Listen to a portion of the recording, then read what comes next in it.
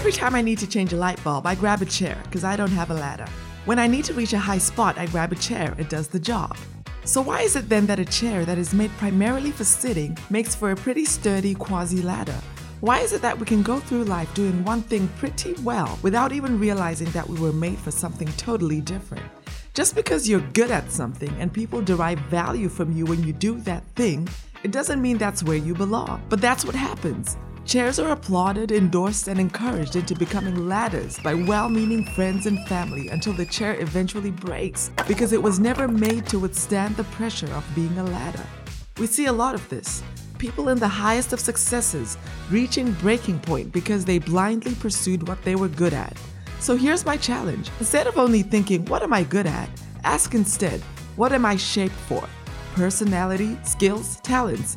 Who am I when a ladder is not needed?